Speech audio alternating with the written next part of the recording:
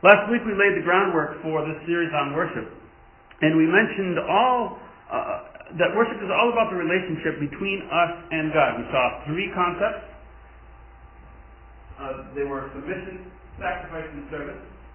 And we talked about the nature of the relationship, the forming of the relationship, and the maintaining of the relationship with God. So these are the foundational concepts that we are going to be looking at as we go through the rest of this. We are, however, going to, at this point, introduce our text for the remainder. And this will serve as our outline. And those three ideas will be underneath, holding up this outline here. It says, when the Pharisees, and this is Matthew 22, 34 through 40, when the Pharisees heard that he had silenced the Sadducees, they gathered together, and one of them, a lawyer, asked him a question to test him. He said, "Teacher, what's the great commandment in the law?" And he said to him, "You shall love the Lord your God with all your heart, with all your soul, with all your mind, with all your strength. This is the first and the greatest commandment, and the second is like it. You shall love your neighbor as yourself. And on these two commandments depend all the law and the prophets." And one of you who opened your book instead of pressing this up here, or some of you intentionally like, wait a minute, I know that's a little trivia question or whatever, or maybe you memorized Matthew's version when you were a kid, and so you recognize there's something askew in my text here, and that is that in Matthew's account, it does not say you shall love the Lord your God with all your strength. That's actually taken from Luke's account here. I've kind of married these Matthew and Luke together. There's a reason for it. I like the overall structure of Matthew's better. It incorporates a little bit more of what I wanted to bring out as far as on these two commandments, kind of all along the prophets. That's actually not, that part's not mentioned in Luke. So I wanted to structure this. But both of these, they agree. Just so you know, Luke's account is a better quotation of Deuteronomy, which includes all four of these elements, because in the next four sermons we're going to talk about loving the Lord with all of our heart, our soul, our mind, and our strength. So instead of putting both texts up there, we put those together. So, love is the basic element of any successful close relationship, right? And he kind of illustrates that. He asked for the greatest commandment. He said, "Here, let me give you two." And there's one element that's in both of these, and that is love. Love is important. Well, you got kids? You know, if you have kids, that controversies arise on a regular basis. By regular, I mean hourly. And so, well, some of the controversies are understandable. Like, he did this, that's understandable. That would create a stir, and that was kind of mean or whatever. But there's a lot of times where controversies come up, and this is a significant portion of them, and you go, why do we need to be fighting about this? I know right now that about an hour from now, I'm going to be dealing with a fight about who's sitting in what seat. I just know that.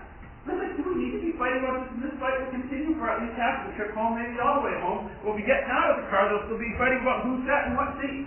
Oh, there's things to fight about, okay, that I get. I understand that controversies that are legitimate, and we can have those controversies, but there's some things that shouldn't be controversies. There are things in the Bible that are put there to be controversial. Jesus said some things that were intended to be controversial. Like when he said, for example, "I don't come to bring peace but a sword." That was intended to stir up some controversy. Right? But not everything in the Bible is controversial. I referred to this last week. Colossians 3:16. "Let the word of Christ dwell in you richly. Teach and admonish each other in songs, hymns, and spiritual songs, with grace in your heart to God." That verse was never meant.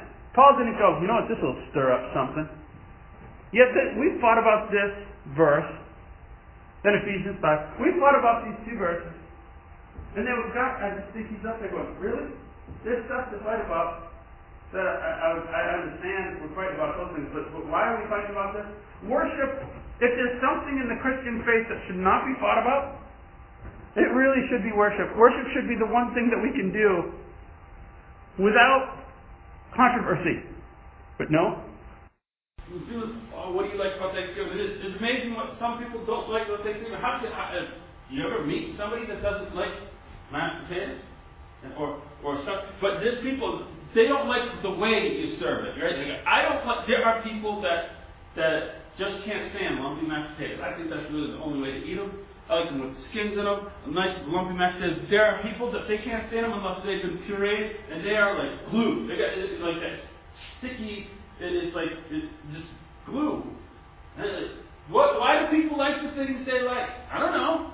It's just like, wouldn't it be nice if we knew what God liked? If God just said, "Here's what I like." You say, well, maybe I think there are verses. Well, sort of. There are sort of. But what I mean, what does God like? I'm talking about the forms of worship. There's no verse, for example, that says that God likes 4 times. You really can't stand 6-8 times. You can get rid of those 6-8 time things here. 4 is really what I like. There's no verses like that. It would be nice and convenient if we knew, does God like lumpy mashed potatoes? I don't know. Worship begins in the heart. These emotions are given to us to connect us to God. When I was moving here, first back to the country, and we were right before we came up to Waukesha to interview. I interviewed at a church about an hour east of Cincinnati. And in the interview process, one of the elders talked about, he asked me if you play guitar. I'm like, yeah, I play guitar. And he goes, because on Friday nights we get together, and just some of the guys, and we have a little band. I'm like, oh, that's neat. And he says, we just like to play our down-home country worship songs. So, and you will notice that I have a job here. No, that had almost nothing to do with. I won't say it didn't have anything to do with the decision, but it was maybe like 3%, 5%, somewhere in there. But what if God really likes country music and we don't know it? What if God really likes Gregorian chants and we don't know it? Right? There's no verses that tell us what forms of music He really is into. Well, I say that there's no verses that tell us that. There are some things. For example, here's some verses, all from the book of Psalms, that have the same thing. They all say, make a joyful noise. Make a joyful noise. Well, joyful noise is kind of an interesting phrase. Well, what might jump out to you is the word noise. The word noise is a word, and it kind of comes really, well, maybe did it really mean noise like we think of noise, cut down that noise. Does that mean that? Or does it mean more like a sound? Now, the word noise actually referred to the sound that a jar would make when it broke. And he said, let your singing be like that, right?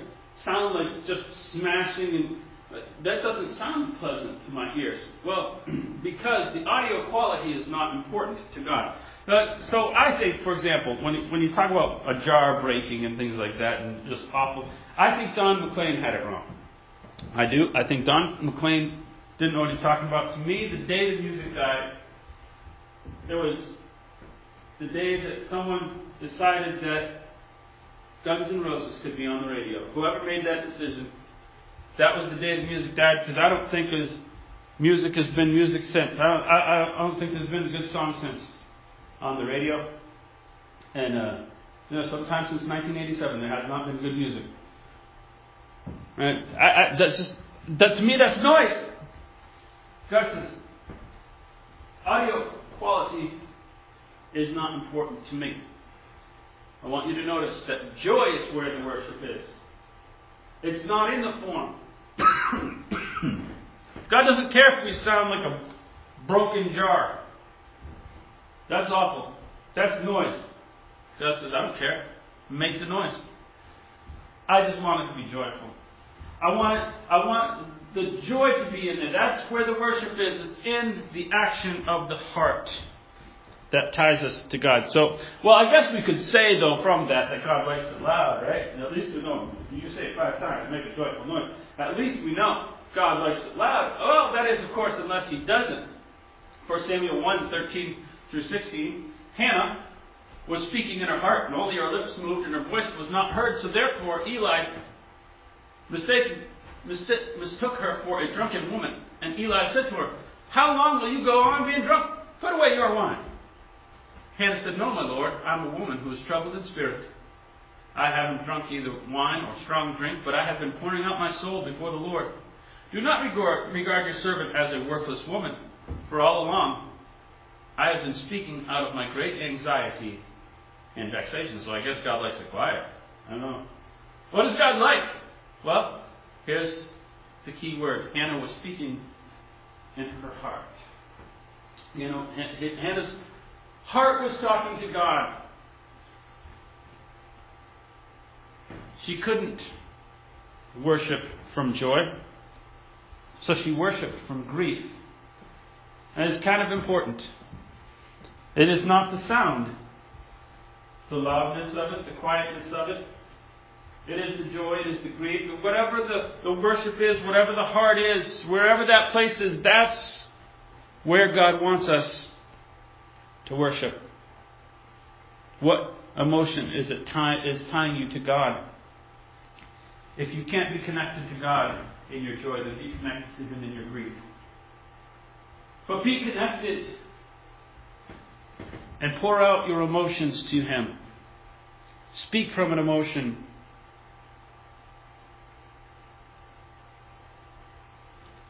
Matthew chapter 15 verse 8 and 9 says, "This people draws near to me with their mouth and they honor me with their lips, but their heart is far from me. And they worship me pointlessly, teaching as doctrines the commandments of men." Understand that a misplaced heart invalidates your worship. You can do the forms or whatever, you can sing the songs and the words and everything, but you can be near with your lips and far in your hearts. And the heart unconnected to God will invalidate any form of worship. 2 Corinthians 9:7 says, "Each one must give as he has decided in his heart, not reluctantly or under compulsion, for God loves a cheerful giver."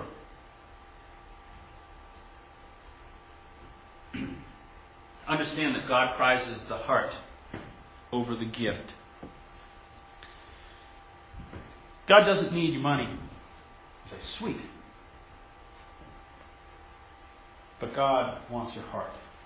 God wants your heart more than anything else. Romans 8:26 and 27.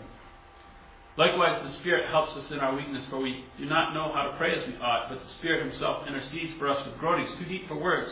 And He who searches the hearts knows what is the mind of the Spirit, because the Spirit intercedes for the saints according to the will of God." It is not in the forms that God hears you. You don't always know how to pray as you ought. You're not going to be sitting there pouring out your heart to God. You got to stop. You didn't say, "Our Father who art in heaven." Back up, try again. I didn't hear you. You're praying and pouring out your heart to God, and all of a sudden, stop. I didn't hear it. You didn't say, "In Jesus' name, amen." Yeah, sorry. Forms are not the important part to God.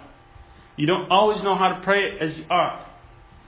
The form is not the important part. Please get that. It is the heart connected to God. Prayer is not something we boil down to a formula. So the second part of our sermon today, we asked, what does God like? And we very briefly want to go through this. The other thing we talked about in this text, he said all. We talked about it last week. We noticed how service is exclusive. We noticed how the sacrifice was completely burnt. It was a total sacrifice. We noticed how submission was total, all the way bowing as a servant before his master. All. I want to look at Psalms 29, and I want to go through Psalms 29. We'll start in verse 2. It says, "Ascribe to the Lord the glory due His name. Worship the Lord in the splendor of holiness," what He deserves. Well, glory means honor. So he says, give God the honor that he deserves. And I want to look at, we're going to start here and we're going to go through this whole text, not in details, but just kind of a generalization of Psalms 29. Don't worry, it's not a long one. But we start right here and we notice that he says, come in the beauty of holiness, or the splendor of holiness. Holiness is due him.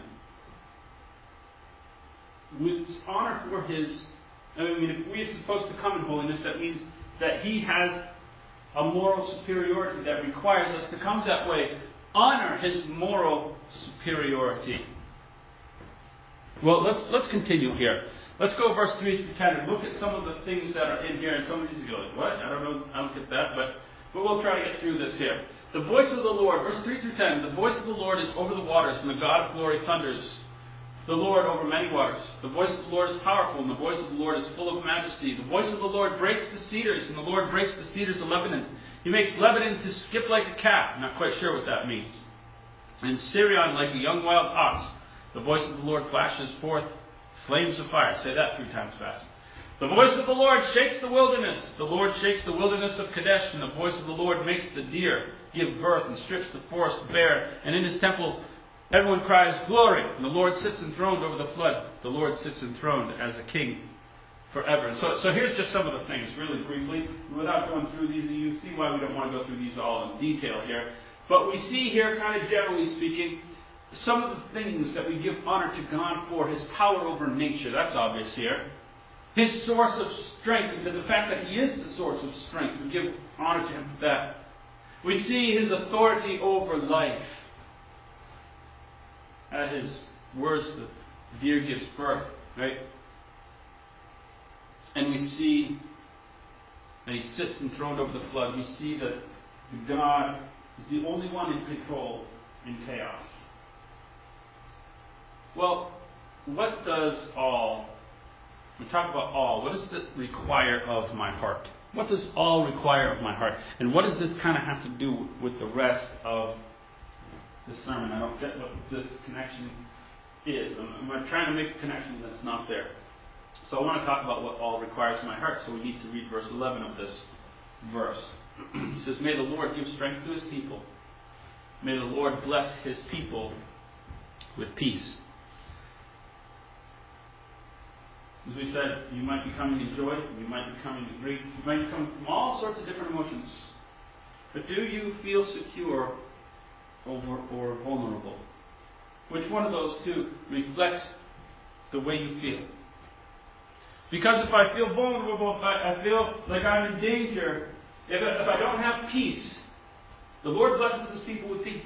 If I don't feel peace, then I'm making a statement about something in this list. I'm making a statement that maybe God isn't morally superior. Maybe he's making mistakes. Or maybe he doesn't have power over nature. Maybe he's not really the source, inevitably, he's not the source of strength for me. Maybe he doesn't have authority over life. Somebody else is controlling things. And maybe he's not in control of my chaos. Maybe my chaos is too big for God. If I don't have peace, I'm saying something emotionally about what I think of God. So as we're going to close here, are my emotions in phase with my worship? The songs that I sing, the prayers I pray, whatever the thing I do that worship that surrounds the centerpiece of God, all those the forms, are they reflecting accurately my heart? God says, I want you to be honest. God doesn't mind if you feel disturbed. God doesn't mind if you feel grieved. God doesn't mind if you express that to him. He wants you honestly. He wants your worship. Express yourself honestly to God. Or do you feel up and down? Good. You're every person in this room. We all feel up and down. No one is a person who's evenly keeled all the time. But God wants your heart before He has anything else. Before He has all the forms just right, God wants your heart. And He wants all of your heart.